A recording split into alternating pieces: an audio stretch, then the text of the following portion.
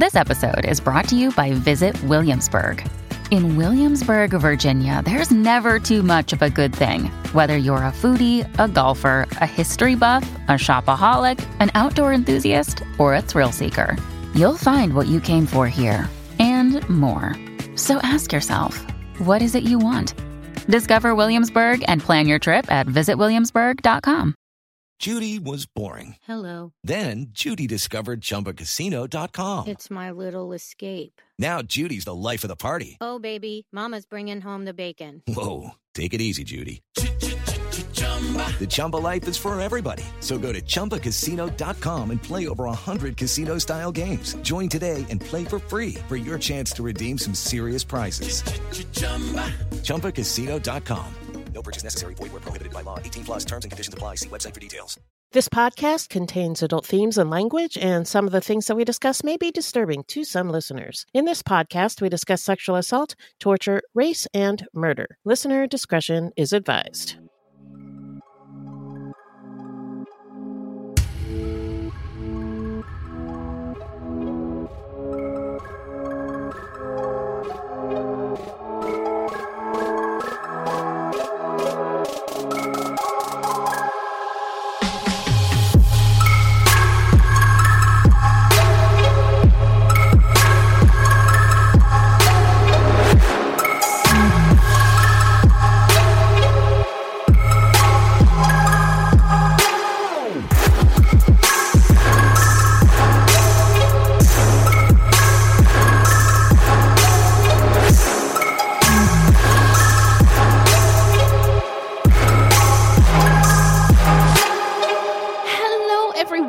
Welcome to Fruit Loops, episode 166. Buiti binafi, bienvenidos bitches, and thank you so much for listening. Yeah. Fruit Loops is a podcast about true crimes committed by people of color and the victims that we don't hear or know much about. Contrary to popular belief, not all serial killers are straight cis white dudes. What? No, there are many well-documented cases of serial killers of color, and Fruit Loops is a podcast all about them.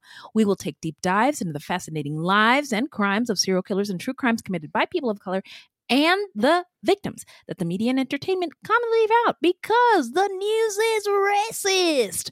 Allegedly. And we are Wendy and Beth. She's Wendy, a Black Latinx woman, and I'm Beth, and I just happen to be white. She's an accomplice, y'all. It's not her fault. We're not journalists, investigators, or psychologists. Just a couple of gals interested in true crime. Also, the opinions expressed in this podcast are just that, our opinions. Please send any questions or comments to fruitloopspod@gmail.com or leave us a voicemail at 602-935-6294. And we may feature it on a future episode. Also, our website is fruitloopspod.com, and we use Fruit Loops Pod for all our social media. The footnotes for each episode can be found on our website. Plus, check it out for the different ways that you can support the show. Become a Patreon, and you can also support our show by supporting our sponsors. Yeah. So, who are we talking about today, Beth? Today we're talking about David Thabo Simelane, a serial killer from Eswatini, Africa, who was sentenced to death for the murder of 28 women and children, but is suspected of murdering at least 45 people. This was a fascinating case to research. Yeah. And first of all, Eswatini, Africa. I have a giant map of Africa in my home, and I had never seen or noticed the country. Yeah, or heard of it. And it's right there in front of our eyes. Yep. Anyway, so before we get into it, how you doing? I'm all right, just maintaining. Yes. How are you doing? Okay. Well, I've missed you. Yeah. Everything is good. No complaints. I'm healthy. I have what I need. School has started. Oh, wow. And yeah, we're just back in the groove. Right on. Exciting stuff. Yeah. Oh, and somebody got fired at work today. Oh no. Yeah, it was one of those weird things where they did an emergency meeting and then they said this person no longer works here, and then all the and it was wild. Yeah. Now apparently what happened is this person said that the company we work for sucks, like out loud in public to and then managers, VIP, CEO people, right there, in front of everybody. Wow. And you can't do that with your job. And so it's just not a good idea. Yeah. Not a good idea. So let that be a lesson to us all. that do not bite the hand that feeds us, shall we? Amen. Now let's get into some listener letters. Right. Where are you? There you go. Well, hello, angels. Yeah.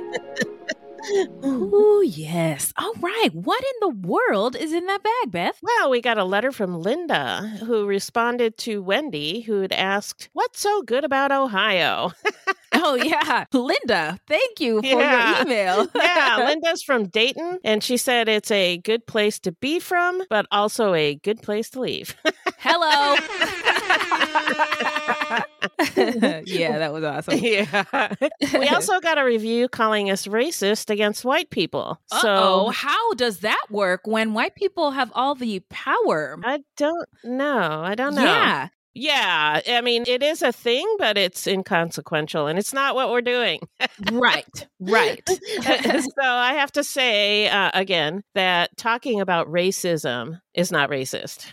No, it is not. No, it is not. Plus, I'm white, and so is Minnie, and so is your husband. So Right. Yeah, No, a lot of white people around here. A lot of snow around you. Lots of snow, and I love people, human beings, and I love people who can treat me as such. Right. And I think that more importantly, if we don't talk about the problem, like racism, then we can't fix it. Right. I mean, you can't just sweep it under the rug. Absolutely. And I am not racist. I'm anti-racist, but I hate white supremacy and I hate patriarchy, and I will not apologize for those things. No, you don't have to. Right. And those things are problems that we have in our society. Yeah. Again, white supremacy, patriarchy, poverty, crime, just to name a few of the things that we're dealing with as citizens in this world. And I can understand that if you don't experience racism or discrimination daily, or care to listen or understand someone you care about who experiences, try to empathize, that new things, these new conversations can make you uncomfortable and seem like attacks, but they're not. No, they're not. So just, the discomfort might come. We all experience, I experience it as a woman, as a person of color, that discomfort all the time.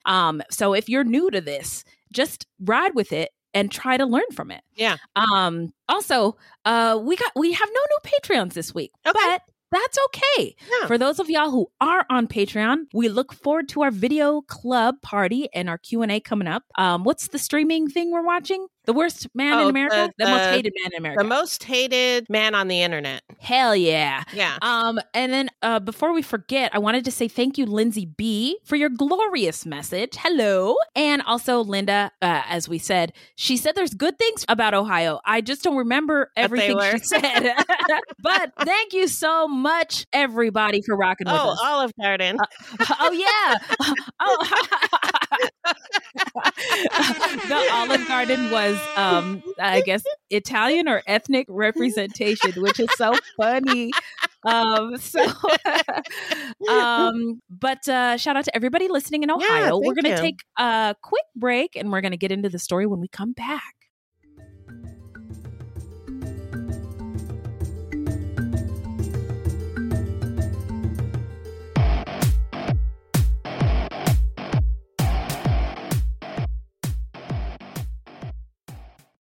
With Lucky Land Slots, you can get lucky just about anywhere. Dearly beloved, we are gathered here today to... Has anyone seen the bride and groom? Sorry, we're here. We were getting lucky in the limo and we lost track of time. No, Lucky Land Casino, with cash prizes that add up quicker than a guest registry. In that case, I pronounce you lucky. Play for free at LuckyLandSlots.com. Daily bonuses are waiting. No purchase necessary. Void where prohibited by law. 18+. Terms and conditions apply. See website for details. 3 a.m., the comedy horror podcast that holds weekly gatherings around the campfire. Let me tell you what you're going to get. You're going to hear stories about demonic possessions, prison stabbings, skinwalkers, glitches in the Matrix, cult leaders, missing 411, night marchers, Operation Paperclip, Mesopotamian devil worship, and so many monsters it'll give Kanye West a runaway for his money. Pop and meme culture also aren't off topic. A camp where laughs and scares are constantly competing for first place. We're just a group of friends, trying to bust each other's balls, find the best stories, and expand the circle in the process. 3 a.m., the comedy horror podcast not for the faint or fragile of heart. Let's go.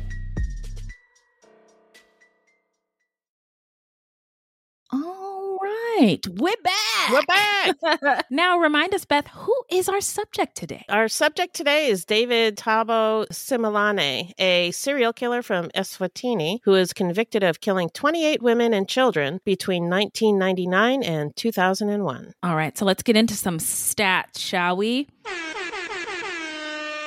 So, David Thabo, uppercut, hook. Was there kicks in Thabo? I have no idea. You never did it? No.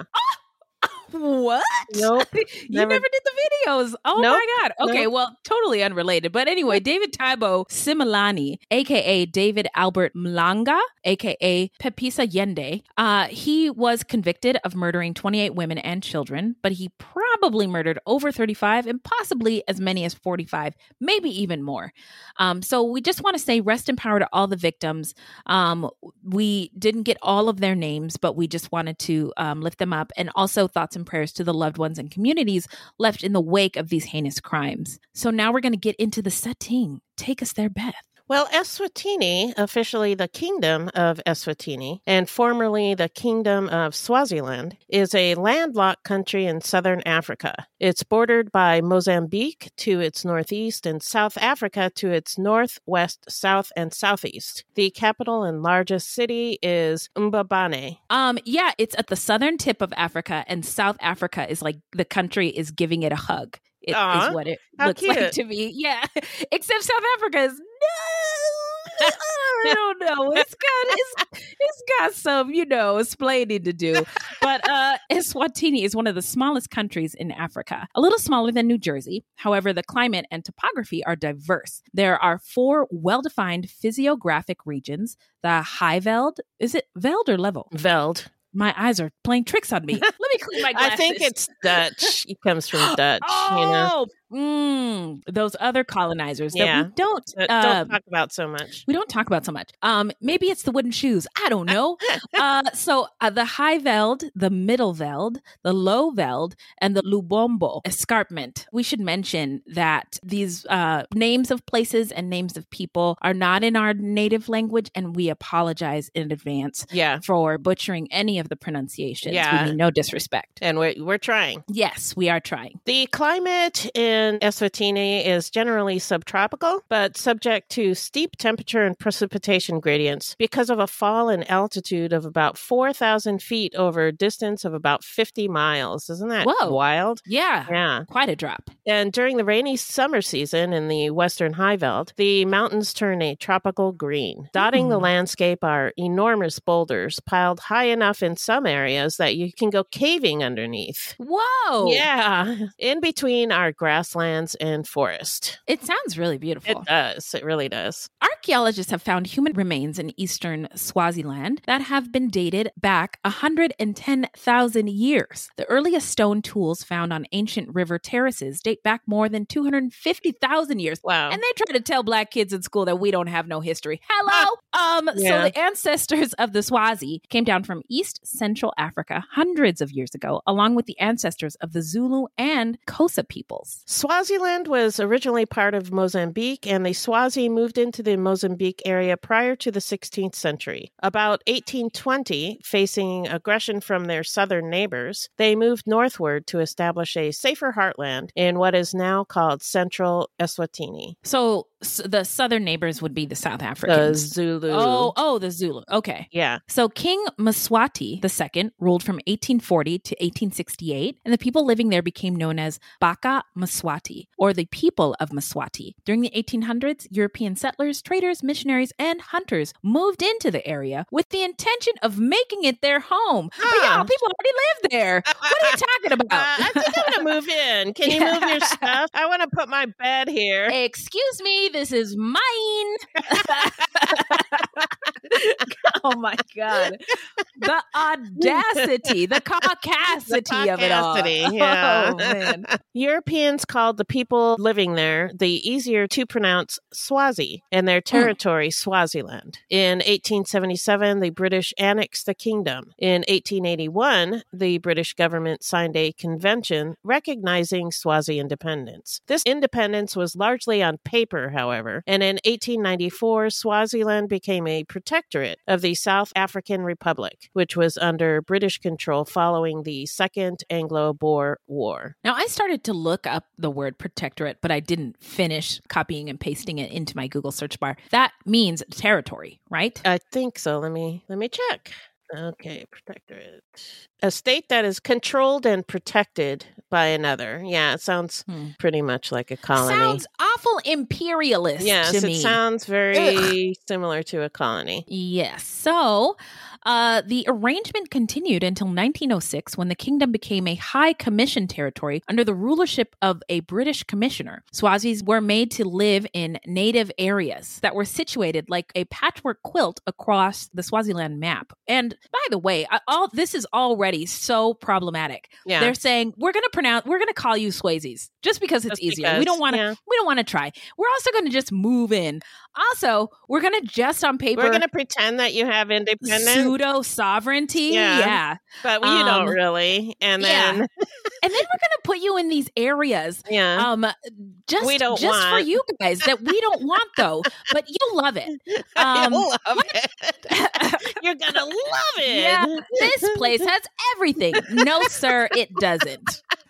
And also, I was going to say, around this decade, the 1900 and the 1870s and 80s and 90s, the colonizers were real shooketh after Haiti won their independence and fought hard for it. And so there was sort of this effort, and I haven't read this anywhere, but this is my impression from learning the history, is that the colonizers were shook and nervous and did all they could to sort of placate and what do you call box them in, like sort of trap them before they could get out anything, before they could get any ideas, if that makes sense. Yeah, it does. So for the next 66 years, Swaziland remained under British control. Many Swazi men left their homes to raise money as mine workers to buy parts of their land back. By 1963, limited self-government was allowed. In 1967, Swaziland became a kingdom under a new constitution, and on September 6, 1968, Swaziland was granted complete independence. Finally, we wouldn't have any of these problems if the colonizers hadn't come here in the first place. But anyway, it was still a member of the Commonwealth of Nations, and the king Sobhuza II had come into power in 1921, became the head of state.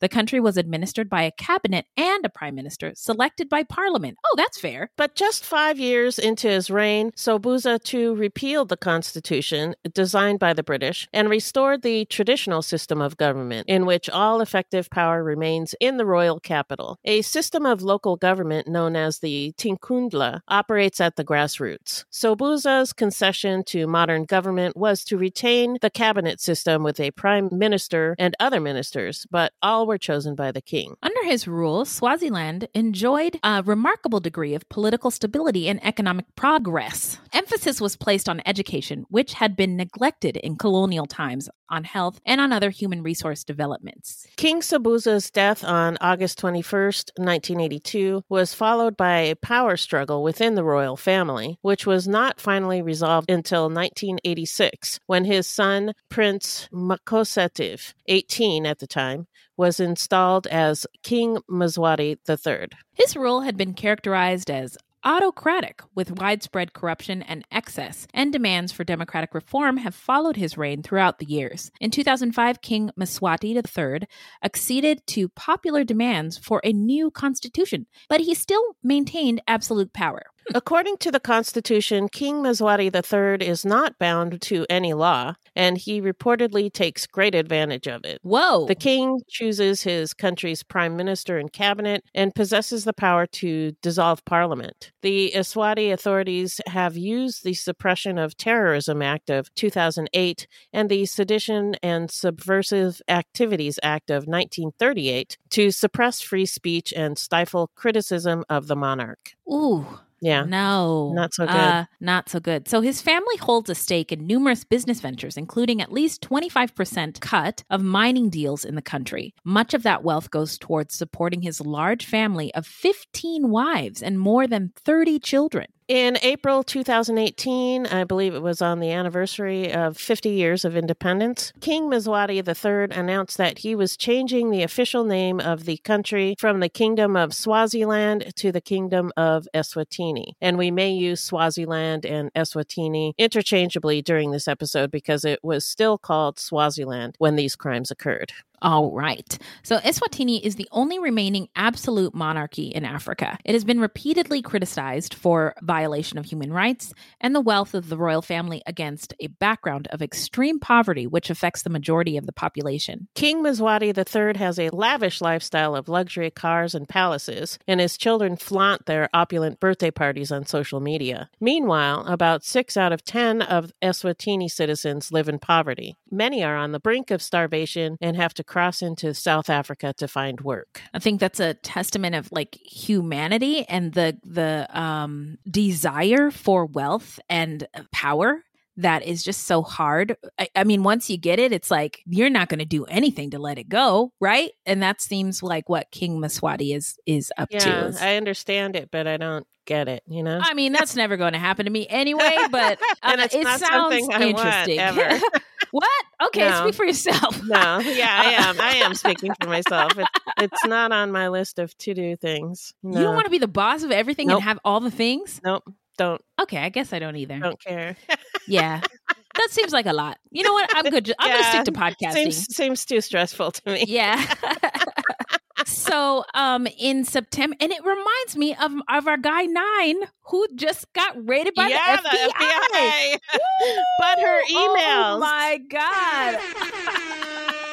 Oh man, what a story! What a saga! Yeah, I'm just eating my popcorn. I can't wait to read about it in 30 years. I wonder what the history books are going to say. Oh, it's gonna be so scathing. Is it going to be? What is it going to be? Whitewashed? You know, kind of like how not. all the other bad things in our nation's history are. I don't know. There's only a little paragraph for slavery, and then Martin Luther King happens, and then Obama, and then progress. Yeah, progress. Yeah, Yeah. I don't know. I guess we'll see. I just remember watching a series about the presidents of the United States and learning about all the presidents, and like some of the stories were pretty bad. So it's documented pretty well, everything that's happened. So if it was whitewashed, it would be strange and clearly would be intentional. Very strange, yeah.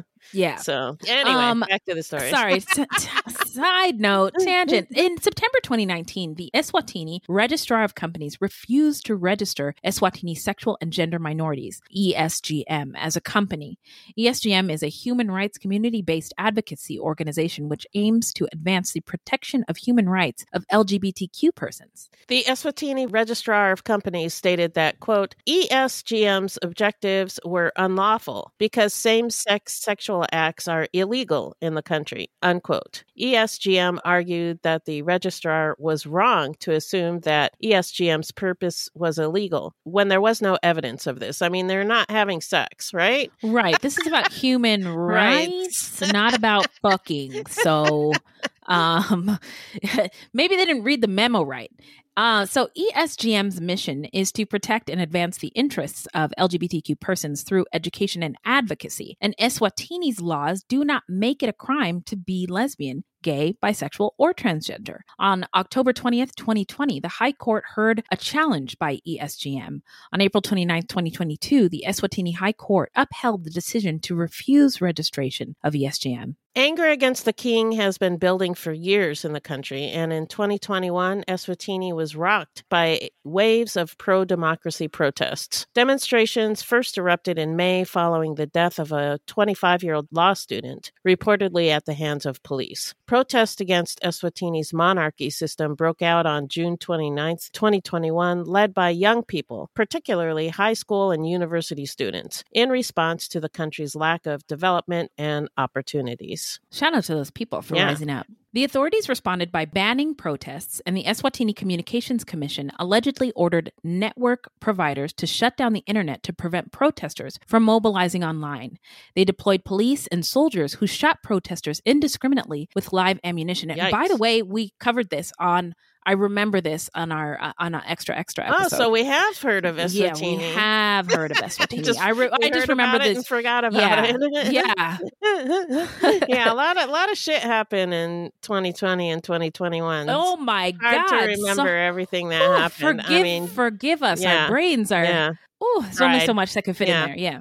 So 8 people died in clashes with security forces, initiating protests over the following months that have since become sporadic. According to authorities, a total of 37 people died in the prolonged protests, while Human Rights Watch puts the total at 46. However, a statement issued by the Eswatini Solidarity Fund puts the death toll closer to 80, with around 300 injured and almost 1,000 arrested. Wow. At the time, Eswatini ranked 141 out of 180 countries in the Reporters Without Borders World Press Index on media freedom, based partially on constraints journalists face under the absolute monarchy, and because courts are not permitted to prosecute crimes and abuses against representatives of the monarchy. What? Yeah. Although civil unrest does still occur sporadically, Eswatini is considered a safe country to visit. In fact, one of the safest countries in the region. Hospitality is a cornerstone of Swazi culture, and Eswatini is known for its low crime rate and the friendliness and kindness of its locals, although petty crime like theft and pickpocketing is still a problem. Yeah, but those are crimes of survival and struggle, which have to do with inequality. So yes, exactly. A little foreshadowing. Anyway, we will get into the early life of Simelane. So David Thabo, I won't do it. Simelane was born in 1956 in Swaziland, now Eswatini. He was born Malanga, his father's surname, but was raised from infancy on his aunt's Simelane homestead, located in a remote part of the country far from a paved road. In exchange for herding the family cattle and helping with the harvest, the Simelanes paid his school fees. He was described by his aunt as a very brilliant child who started school later than most of his peers, but soon surpassed them. By the time he was in high school, however, David had lost interest in school. Although his uncle was still willing to pay his school fees, David dropped out in the 10th grade. After that, his aunt says he was, quote, all over the place, unquote. He would spend nights in the forest, eat from other people's fields, and come back to the homestead and sleep in the kraal, an enclosure for animals. I think it must be where the word corral comes from. Oh. Maybe. I don't know. Look it. Yeah. We English stole another word. As we do. Yes. He first got into trouble with the law in 1976 at the age of 19 when he stabbed his girlfriend. Huh? Yeah. She didn't die, and he served 15 months in prison. Between 1976 and 1993, he was convicted of 8 different offenses, ranging from robbery to rape. He was convicted of indecent assault, robbery, and housebreaking in the late 70s and early 80s. He once went to jail for threatening to stab a woman with a knife in order to steal a handbag containing the equivalent of $2. In 1991, he was arrested and charged with robbery and rape. On June 23, 1993, he was convicted, although he professed innocence. He was sentenced to 6 years and released sometime in 1999.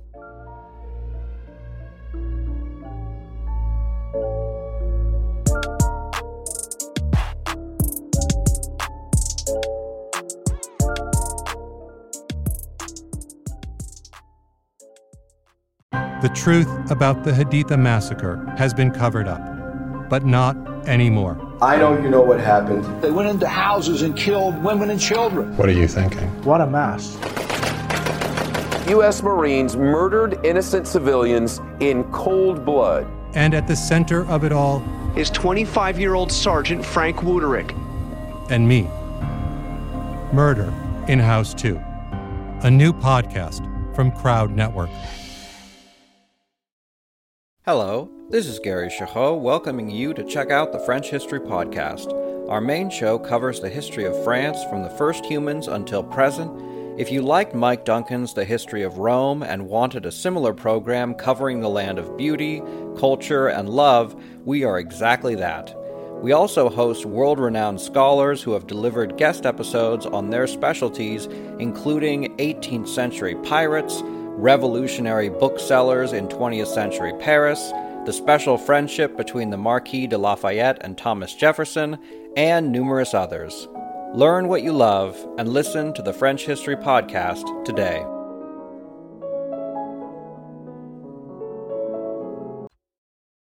All right, now it's time to hop on into the timeline. So after he was released, Simelane found a place to live for about $7 a month. It was a single room with one light bulb and no electrical outlets or running water. Between 1999 and 2001, women in Swaziland began disappearing. In some instances, children who accompanied their mothers also went missing along with them.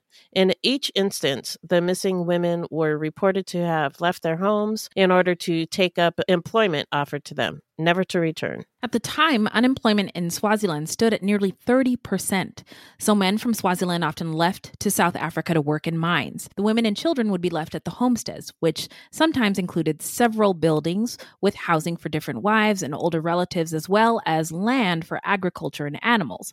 The women were often desperate to find more immediate income. Most of the missing women were from rural areas. Many had dropped out of school, were poor and uneducated, and were living off the food that they grew or donations. They lived without electricity or running water. In 2016, Nolanla Vilakati, a professor at the University of Swaziland, said, quote, "In this situation of socioeconomic vulnerability, all hope is pinned on this one female member of the family.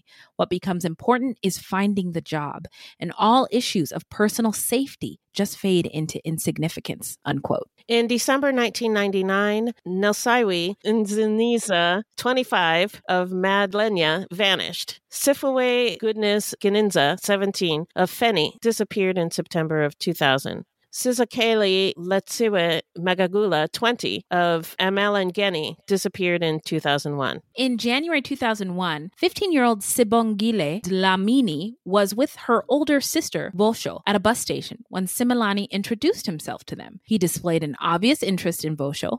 Over the next 3 months, he became a regular visitor at the Dlamini homestead in the St. Philip's area as he courted Vosho and got to know the family. Sibongile remembered him as a quiet man who always seemed to have money, though she never knew where it came from. A friend of the Dlamini family later said that Simelane always brought gifts to the family. Quote, "He would bring these things, these groceries, and we were convinced that where they came from, there was life," unquote. He claimed to be a recruiter looking for female workers. Vosho knew that her sister, Twana, badly needed a job. She had recently left her marital homestead and was caring for 4 children on her own. Twana was the first to leave with Simelane to start a job as a maid in Ezulwini, a valley just outside Mbane. About a month later, he offered employment to another sister, Tandy, who traveled with her 18-month-old child, Kwanda. Another month later, she hadn't returned, and the family became worried. They had no phone, and Sibongile said, quote, "Each time we suggested we go and see Tandy's place, he would say that Tandy was busy. He would perpetually postpone the visit," unquote. Simelane brought a letter to the family, supposedly from Tandy, in which was written in type, quote, "It is a long time not coming to see you, but there's nothing I can do because at present I am alone at work. My partner is on leave until April 8th. Anyway, I'm okay here. Nothing wrong so far," unquote. Nothing to see here. Nothing yet. Everything is awesome. So in the letter, she asked for her sister Vosho to meet her. And soon after Vosho left with Simelane, Twana, Tandy, Vosho, and the little Kwanda were never seen alive again. On February 20th, 2001, Rose Nunn and her 13-month-old baby, Nathando Kumalo, left home for the social welfare offices. They did not come home as expected that afternoon, and her live-in boyfriend, Mbangene Mlotsa, reported their disappearance to their parents, who lived next door to their home in Manzini. The police were contacted, but nothing came of it. I wonder what the police broke up that protest that we knew about, so maybe they're just as trash there as they are here. Yeah, possibly. In mid-March of 2001, 26-year-old Samantha Kagasi Ngobesi disappeared. She had planned to travel to Mbane, the capital of Swaziland, to apply for a job at the High Court. Samantha had a law degree from the University of Swaziland and was hoping to use it. But at the bus stop in Manzini, she met a man who promised her a different job, and she never made it to Mbane. The man told her that he could get her a position at a chemical company. The job would pay 4,000 mlgeni per month, which is Eswatini currency, and it was equivalent to a little less than $500, which was a very good salary in Swaziland. Oh, yeah. And then what is this, in the early 2000s? Yeah. Hell yeah. Also, this bus stop oh, yeah, that seems to be his deal. Seems to be his M.O. Yeah.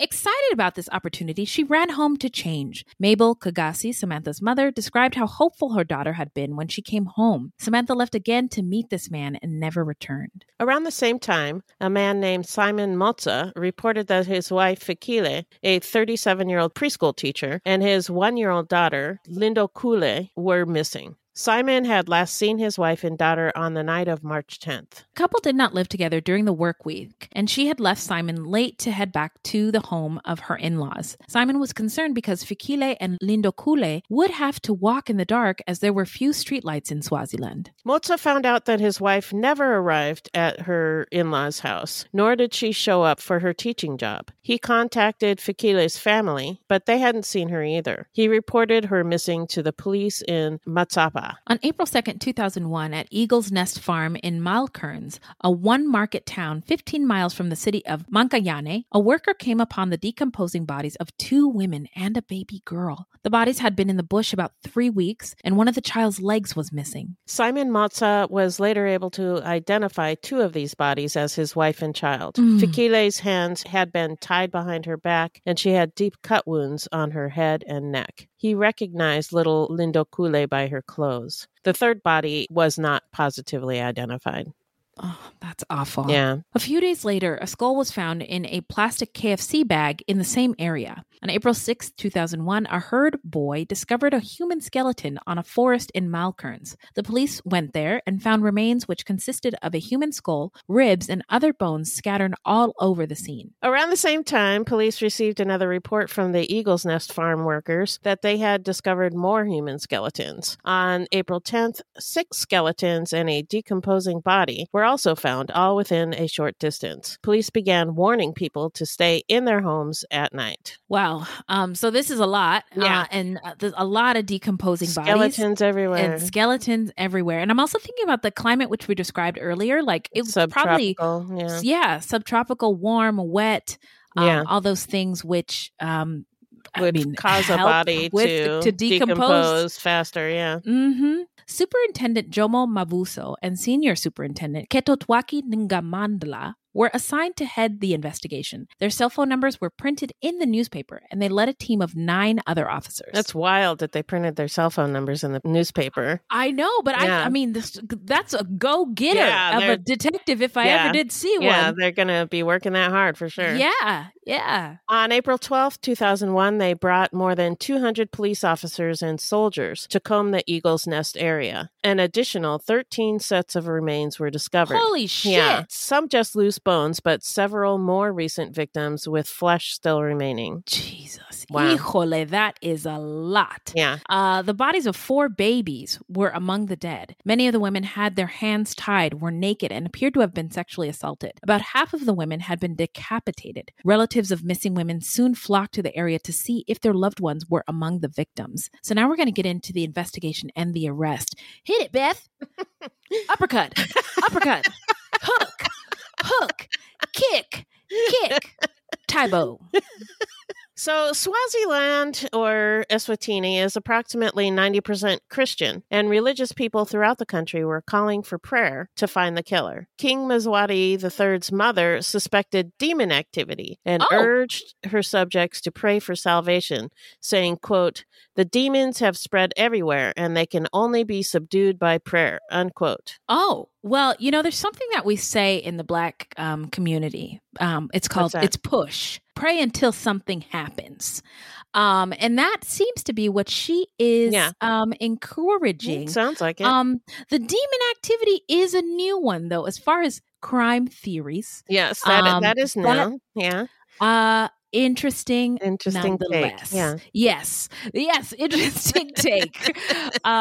So that's an option, but the League of Churches blamed the movement for the restoration of the 10 Commandments of God, and a story we covered in episode 51 and 52 about Sister Credonia Merwinde and her cult that ended up murdering over 700 people. Yep. That's right. Women groups blamed a traditional and sexist culture. Another valid take. Yeah, valid theory. Yeah. Based on the location of the bodies and the last places the missing women had been seen, the police traced the routes of the victims. Most of them were last seen in or known to have been traveling to Malkerns or Menzini, towns where job seekers might go. Police also attempted to track down those who had last been seen with the victims, many of whom had last been seen with a man who had promised them work. All right, we're getting somewhere. So South African police officers were brought in just because white ice isn't colder, y'all.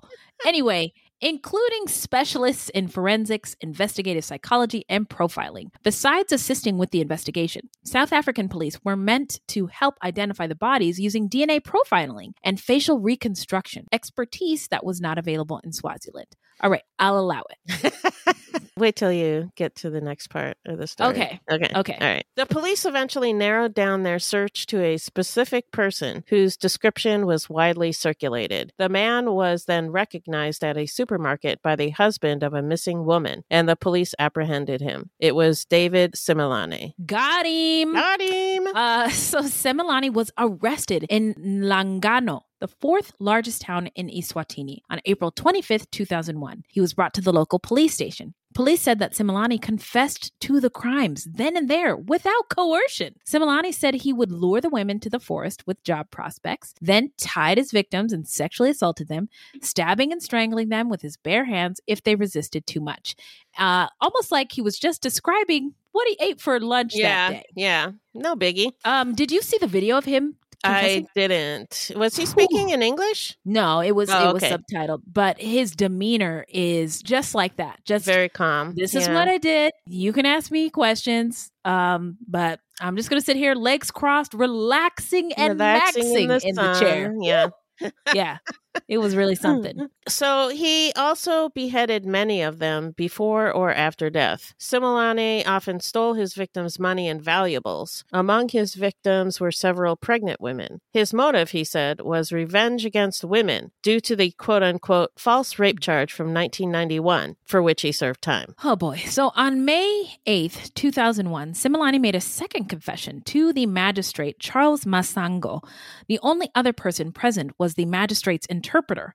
Simelane was advised by the magistrate that he was not obliged to say anything, but that whatever he said would be recorded and might be used as evidence at his trial. Though the common language of Eswatini is Siswati, the confessions were written by the translator in English, the language used for police and court records. The translator wrote the confession, which was 10 pages long, and then reread it to Simelane, who agreed that it was accurate and correct. In this written confession, he again claimed that he had killed the women out of revenge for having been wrongfully convicted of rape. Oh, boy. Yeah. That June, the police took Simelane out of his holding cell so he could lead them to more bodies to add to those found in Malkerns. Much of the search was videotaped, including when he was read his rights and told that what he showed them could be used against him in court. The video follows Simelane as he leads officers to skeletons in heavily forested areas, very difficult to access. The bodies were found in 4 distinct areas: Mankanyane, Malkerns, Masajeni, and Sidvakadvo. These areas are as little as 15 miles apart and as much as 50. Wow. So he was busy. All over the place. Yeah. All like his auntie said. Yeah. Wow. Okay. Shout out to the aunties. She knew. Yes. Okay. So Simelane led police to the top of a remote mountain to retrieve some of the final bodies. The police walked through thick pathless bush and climbed large boulders to get there. Eventually, 45 bodies were found, but because of advanced decay, Simelane was only charged with 35 murders. Although Simelane repeatedly claimed in his confession that he killed the women out of revenge, police suspected something else. Belief in healers and in Moody and traditional medicine is widespread in Eswatini. Yeah, that was another thing I gleaned from the video with him and interrogators, is they were like, no way, you climb all these mountains, went through all these forests and bush all by yourself? What? Yeah. And he was just like, no, it was me. Just chilling. It was me. So these traditional healers are for many Swazis the first line of defense against hard times, whether caused by illness, romance, or poverty.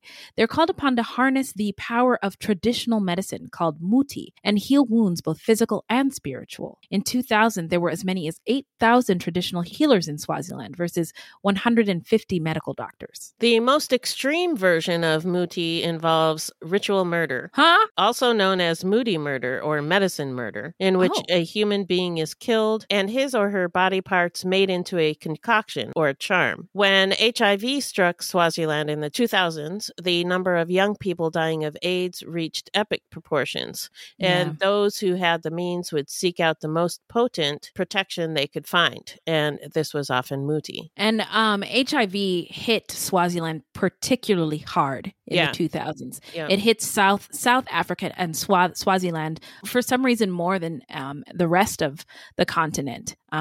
So I thought that was interesting. If you Google the AIDS crisis or the AIDS epidemic and look at a map of Africa. And a lot of them believed that it was demons or they didn't really believe that it was a virus. Yeah. And so they were looking for spiritual ways to stave off the illness. Mm-hmm. And one of the things was moody. Right. Another thing that was circulated to rid yourself of the virus or protect yourself was to continue having sex with women. And that ended up spreading the disease more. Wow. And there was, condoms weren't... not a thing, really? Not a thing that men in the area were particularly fond of. And so the disease just became more widespread. So it's kind of a perfect storm of, when you look at the theories, a perfect storm of, it could have been a demon. Maybe it was a spiritual thing. So it makes sense in my mind, but I'm not explaining it very well. So I'm going to shut up. Anyway, the belief in muti is not relegated to the rural, poor, and uneducated. In fact, a former advisor to the king was quoted in WikiLeaks as saying that King Mswati III believes in traditional healing and, quote, attempts to use muti to attack the king are taken seriously, unquote. Noted. Don't do that. I won't. So police suspected that Simelane was working with someone else or more than one other person and killing for body parts to be sold and used for moody. Several of the skeletons were missing bones when they were found. Simelane did not have a job, yet he had money. The bodies were found in remote areas that were difficult to get to, yet he was somehow able to get there and get his victims there. But when confronted, David denied that he had any partners in these crimes. But on June 12, 2001, during a videotaping 7 weeks after his arrest, Simelane gave up 3 additional names. All names were famous men in Swaziland. Peace Mfana Boy Motsa, a wealthy businessman, Majehebutimba Dlamini, a member of parliament, and a third man, a former member of parliament. These were the people, he said, who hired him to kill. Simelane claimed that he could get 3,000 emogeni, about $370 US a month. He would also get 2 combis, communal taxis, and a Sprinter minibus worth a total of 300,000 emogeni, worth about $37,000 in US. Whoa. Which is an enormous amount of money in Swaziland. Yeah. Woo. He claimed that Boy Motsa and his partners, quote, are the ones who got me into this line of work, unquote. But the conspiracy theory in me, if you buy that these dudes were involved and you buy the fact that these wealthy businessmen were trying to stay wealthy or keep disease away or do all the things that people seek healing for, that it makes sense that they might have pursued mutu murder I don't know. It's too early for my takes. I'm sorry. So he further claimed that in order to ensure that nobody betrayed the syndicate, it was agreed that should anyone get arrested, that person should never expose the others. Those who had not been caught would then finance the legal defense of the one who was arrested. Simelane also claimed that his employers had personally participated in 7 murders and that they had used a Nissan 1-ton pickup truck belonging to one of the partners to transport the victims to secluded places. But all 3 men he named had been prominently featured in the newspapers that same month, so it's possible that he simply picked them because they were fresh in his mind. Boy Mota had publicly offered to pay for the coffins of Simelane's victims. This gesture prompted rumors that he was involved with the killings and could have given Simelane the idea of naming him as an accomplice. Police have claimed that they thoroughly investigated these men and found their connection to be a figment of David's imagination. They eventually concluded that he was working alone with a motive of revenge for the rape conviction. Once all the bodies were recovered, the next step was figuring out who the victims were. The written confession included a numbered list of the victims, but it had 2 number 7s, and several of the women Simelane said he had killed were either unnamed or identified only by their surname. Although Simelane was eventually held on 35 counts of murder, 4 years into his trial, the number of counts was reduced to 34 when it was discovered that 2 of the victims named were the same person. Damn it. Since most of the bodies were decomposed, the police turned to using the victims' clothing as proof of identity. Friends and family of all the women that Simelane admitted to killing were brought in to match pieces of clothing to those that belonged to their sisters, daughters, and wives. Some of the clothing had been found near the bodies, and some had been found in the possession of one of Simelane's girlfriends. With the help of the Department of Anatomy at the University of Pretoria in South Africa, reports on at least some of the skeletal remains were made, but they only proved the sex and the likely age range and race of the bodies found. Even after years of waiting, DNA evidence never came through. Not a single body could be positively identified by experts post-mortem, nor could the cause of death be confirmed. Oh my gosh, Yeah. DNA didn't come through? No, well, they didn't do it. Okay. I was going to say, DNA didn't work? No, they just didn't test do it. Yeah. Oh, wow. And, that's really disappointing because Yeah. that's, oh my gosh, it seems so simple, but I imagine the resources perhaps just were not there. Probably, yeah. So over the years between his arrest and the trial, it was reported that Simelane went on a hunger strike, overdosed on some unspecified substance, had a stroke, beat his head against the wall, and tried to hang himself with a shirt. In October of 2004, he was taken to Mbabane Government Hospital, where he was unconscious for 5 days in the ICU. Both in 2001 and 2004, he was reported to be very sick with an undisclosed illness, leading many to believe that he was HIV positive. So now we're going to get into the trial. So the police and prosecution spent the next 5 years building a case against him. The trial commenced in 2006, and the first of 83 witnesses for the prosecution appeared on May 29th. The Crown relied heavily on the evidence of the written confessions, one from the day after he was arrested and the other taken 12 days later in front of the magistrate. The trial was plagued with delays. According to one report, there were 20 formal postponements between September 2004 and August 2009. It took almost 10 years from the time of Simelane's arrest to the time the trial was finally concluded. By 2010, both senior investigators had died. Whoa! Yeah. Oh my gosh. Yeah. Wow. What a lengthy That's nuts. trial process. We thought the OJ trial was long. Yeah. Oh my God. So the prosecution rested in January of 2011. Simelane's defense attorney boycotted the trial, accusing the judge of bias, and Simelane was assigned a new lawyer who was nicknamed Tsotsi, a South African term for a gangster. After just 1 week of familiarizing himself with the entire trial, Tsotsi presented his case, calling just one witness, David Simelane. Tsotsi decided that 29 of the 34 counts had not even been proven by the prosecution, so he just decided to ignore them completely. go. There's a strategy. Okay. Yeah, all right. The remaining 5 victims, including the 3 Dlamini sisters, had all last been seen with Simelane or a man thought to be Simelane. On the stand, Simelane admitted he had known each of them, but said before they went missing, he had just taken them to an employment agent, Sipo Dlamini, a name that had never been brought up before in the previous 10 years. What? In Swaziland, the name Sipo Dlamini is very common, similar to how John Smith is in America. Okay. All right, buddy. Okay. Look at this guy over here. Look at him. Oh, my God. Simelane's testimony and cross-examination took 2 days. He showed no remorse and pleaded innocent, claiming the confessions had been coerced through torture. But on March 23rd, 2011, Simelane was found guilty of murder on 28 of the 34 counts and sentenced to death by hanging. After an appeal to the Swazi Supreme Court in November 2011, it was decided that the trial took an inadmissibly long time. Yeah. But the death sentence was confirmed.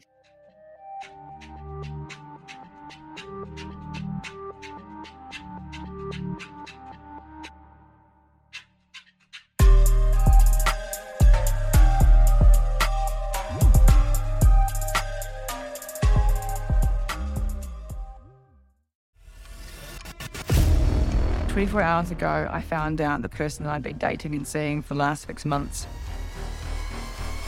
as a con man. That is my sister Emma.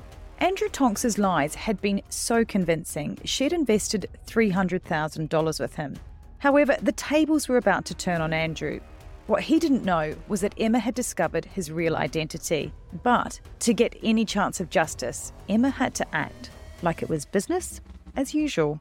Coming up in this series, and that's when murder, all this stuff goes through my mind. I'm really, really scared. I'm assuming Sarah has watched too much Netflix and figures I've been defrauding you. Couldn't be further from the truth. That's what this was, a real-life story that seems so unbelievable, but it was actually true. A true story that all starts with one simple swipe to the right. I'm Sarah Ferris. And I'm Emma Ferris, and this is my story, Conning the Con.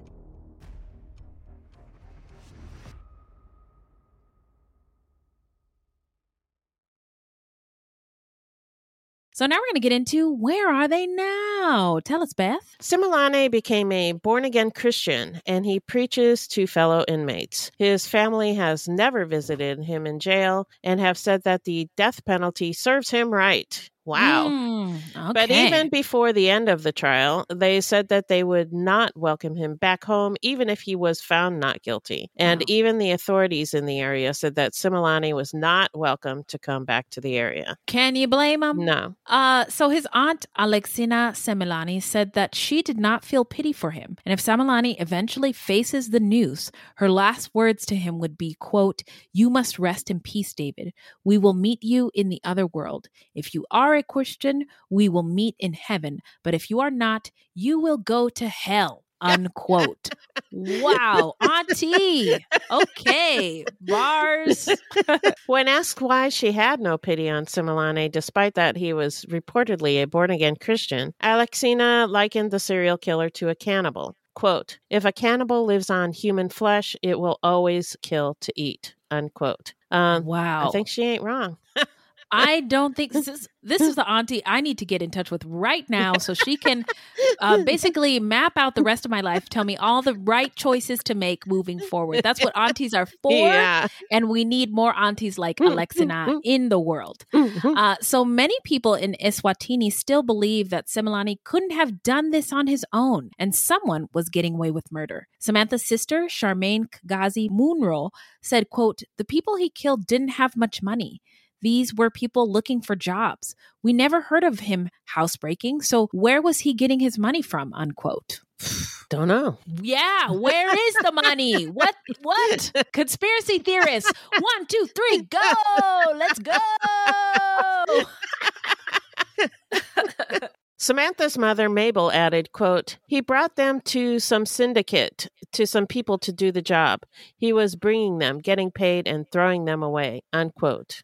Ooh, This one has some profound quotes in this episode. Yeah. Wow. Vusi Dlamini, a police officer whose wife Cindy was murdered, remembered thinking that when Cindy left, she was going to be meeting with more than one person. He also thought that they were going by car. So he believes that Simelane was just a middleman. As far as we can tell, Simelane's execution has yet to be carried out. The last official executions in Swaziland took place in 1983, and these were convictions for ritual murder, by the way. And King Mzwadi III has not allowed a hanging since his coronation in 1986. So I guess, he's all right for that. There's that.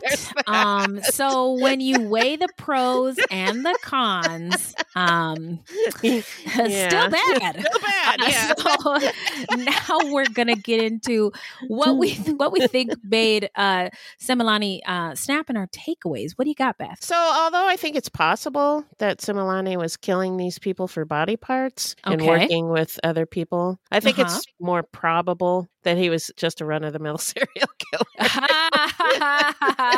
You're not that special, Simelane. Yeah, not that special. But I don't buy his motive. I mean, thank you. Talk about it. Yeah, I mean, he was probably pissed that he went to jail for rape. Yeah. and maybe he didn't do that one, but it sounds like he had raped women. Yeah, it did. I mean, he had been arrested for it. Yes. It's on his, and it's on his record. Yeah. And in these murders, there was definitely a sexual motivation, which there wouldn't be if you're just killing people for body parts. Right. Sure. And when they were found, when the victims were found, they were tied up, and some showed signs of having been sexually assaulted. So I think for sure there was a sexual motivation. Yeah. And he was probably angry with women in general for some reason. Shitty childhood, whatever, Maybe. The usual with serial killers. Yeah. I think he just used his quote unquote wrongful conviction as an excuse. I do too. But I actually think it's a really poor excuse, because when it was women in his family who showed him kindness when he had nowhere else to go. Yeah, I know. This happens though with men sometimes, because the women in their lives are the ones that are there, that show up and everything. Then they're the ones that get all the anger. It's not fair, but it doesn't make any sense. Doesn't make any sense. No, but our psyches don't always make a whole lot of sense. Yeah, isn't it weird how human brains and minds work? Stupid brains. Oh my God! But yeah, that is interesting that when you look at his past, but they were there for you. I know. They even said after you were convicted, we'll see you in heaven if you are a Christian. Yeah. But if you're not, we'll see you in hell. To which I say, have you been around in 2022? We already are in hell. We're here. Yeah. Anyway, when I was researching this case, apparently there were 2 serial killers active in Eswatini at this time. I saw that somewhere. Somewhere, but I couldn't. There's no other Eswatini serial killer. That I know of. Well, I think maybe there was maybe one in South Africa, but I couldn't find who it was. But I saw that was mentioned in one article, and I tried to look for information about it, but I couldn't find anything. Well, see, that's the difference between you and me, because I saw it and I just went with it. There were. It was on the internet, and it now has to be it. a fact. Also, I love conspiracy theories. I know. This case is just so perfect for all of it. Yeah. So conspiracy theorists, I just love that. I love an opportunity to get those conspiracy theory formulas going. Yeah. Also reflecting on the context. So the employment was super low, and men were leaving the country to go work at the mines in South Africa to be next to Elon Musk. Yeah.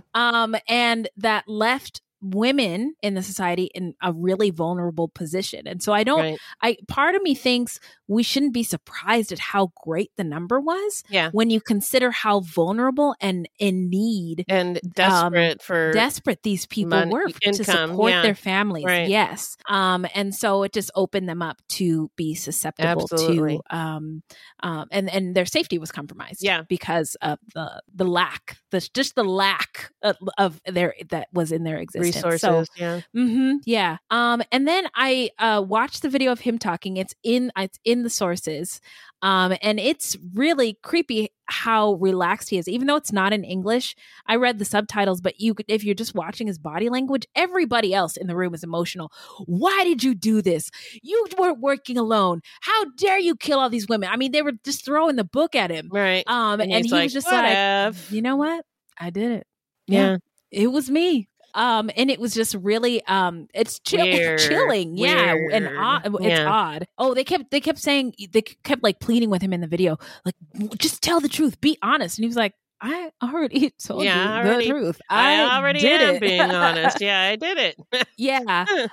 And they seem to not want to let go the idea of him doing it on his own, which again, at the time, if we're looking at context, the nation was really suffering from this AIDS epidemic. Right. And I also was under the impression, kind of like we have here with law enforcement, is that when something really bad is happening in the setting of other really bad things happening, like police are just like, we got to solve this crime. We got to close this now. And so part of me thought of Simelane as kind of like a boogeyman. So even if he didn't do all the 45 murders, it was a relief. Pin it on him. Yeah. It was a relief to close this case, right, for closure for the families of the victims, but also for the community. Right. And the problem of poverty. The poverty is, I think, a really important aspect of this case because of how desperate these women were.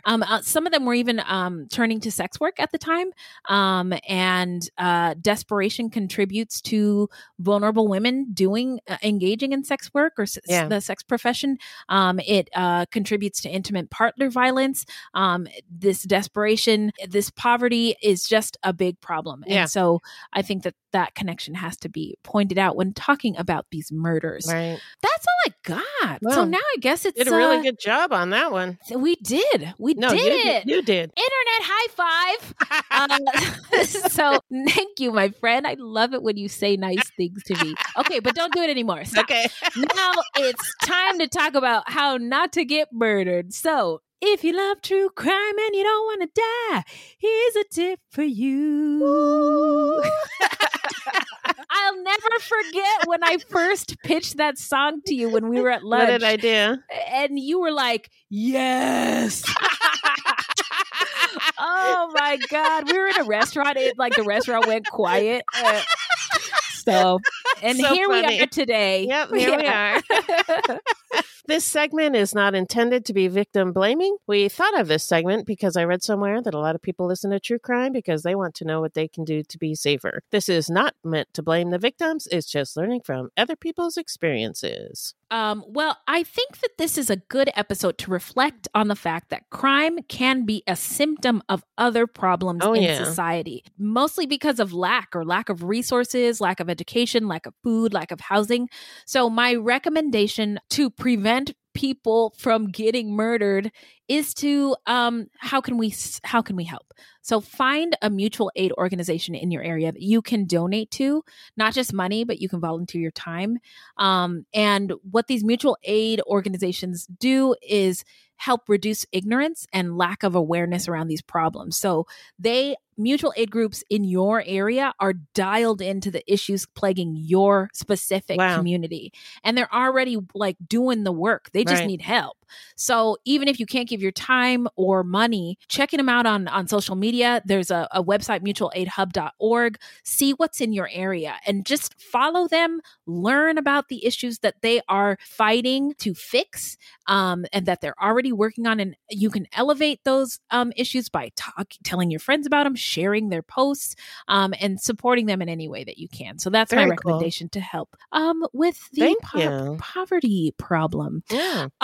Wendy, I was just imagining myself on the Miss America stage. I want to end poverty, world poverty. Now give me my crown.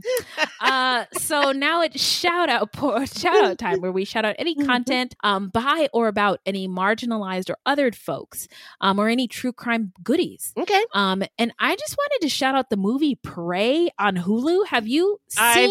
I have not watched it because it's not really in my wheelhouse, but okay. It looks really exciting. It is really exciting. And it is 92% on Rotten Tomatoes. And it's about a warrior who is a girl warrior, a female warrior. And she could be two-spirit, but I didn't get that from the movie. Anyway, it's really, really exciting, and it's just really awesome to see an Indigenous woman kicking ass. Yeah, isn't it underestimated at every turn? Part of the Predator series? Is it? I don't know. That was my understanding, but maybe I'm wrong. I don't know. That's why I didn't watch it. I was like, because that kind of movie just stresses me out. Oh my God, I love it. Okay, I won't take you to go see the premiere of Predator with me, but I don't. But now that I'm thinking about the monster in the movie, it is kind of Predator-esque. But anyway, it's just cool to see Indigenous people kicking ass. Oh, for sure. Very cool. Screen. So what do you got? I got a true crime goodie. It's called Blackbird, and it's on Apple TV Plus. Is it about the Beatles? No. Did they do something? No. Oh, okay. It's based on a true story about a guy who gets sent to prison on a drug charge, and then he's asked to try and get a confession from a serial killer. So he's in jail with this serial killer, and he has to try to make friends with him and get information out of him. Yeah. Oh, that sounds really rad. Yeah. Okay. It's good. Awesome. And then I also wanted to say that Reservation Dogs is back with season 2 on Hulu. Pew, pew, pew, pew. Yeah. So it's out now? It's out. Yeah. I already watched a couple of episodes. Yeah. Yes. Okay. So the shout outs are Prey movie on Hulu, Blackbird on Apple TV Plus, and Reservation Dogs is back, y'all. Also on Hulu. Boy, oh boy, I really loved this episode. Yeah, this was a really interesting case to dive into. It was. But that's it for today. In the meantime, Beth, where can the people find us? Our website is fruitloopspod.com, and we use Fruit Loops Pod for all of our social media. Join our discussion group on Facebook at Fruit Loops Pod Discussion. If you want to support the show, you can send us a donation on the Cash App. Just Google Fruit Loops Pod Cash App, or you can become a monthly patron through Patreon. And as always, we have merch for sale on our website. So this is a weekly podcast, and new episodes drop every Thursday. So until next time, look alive, y'all. It's crazy out there.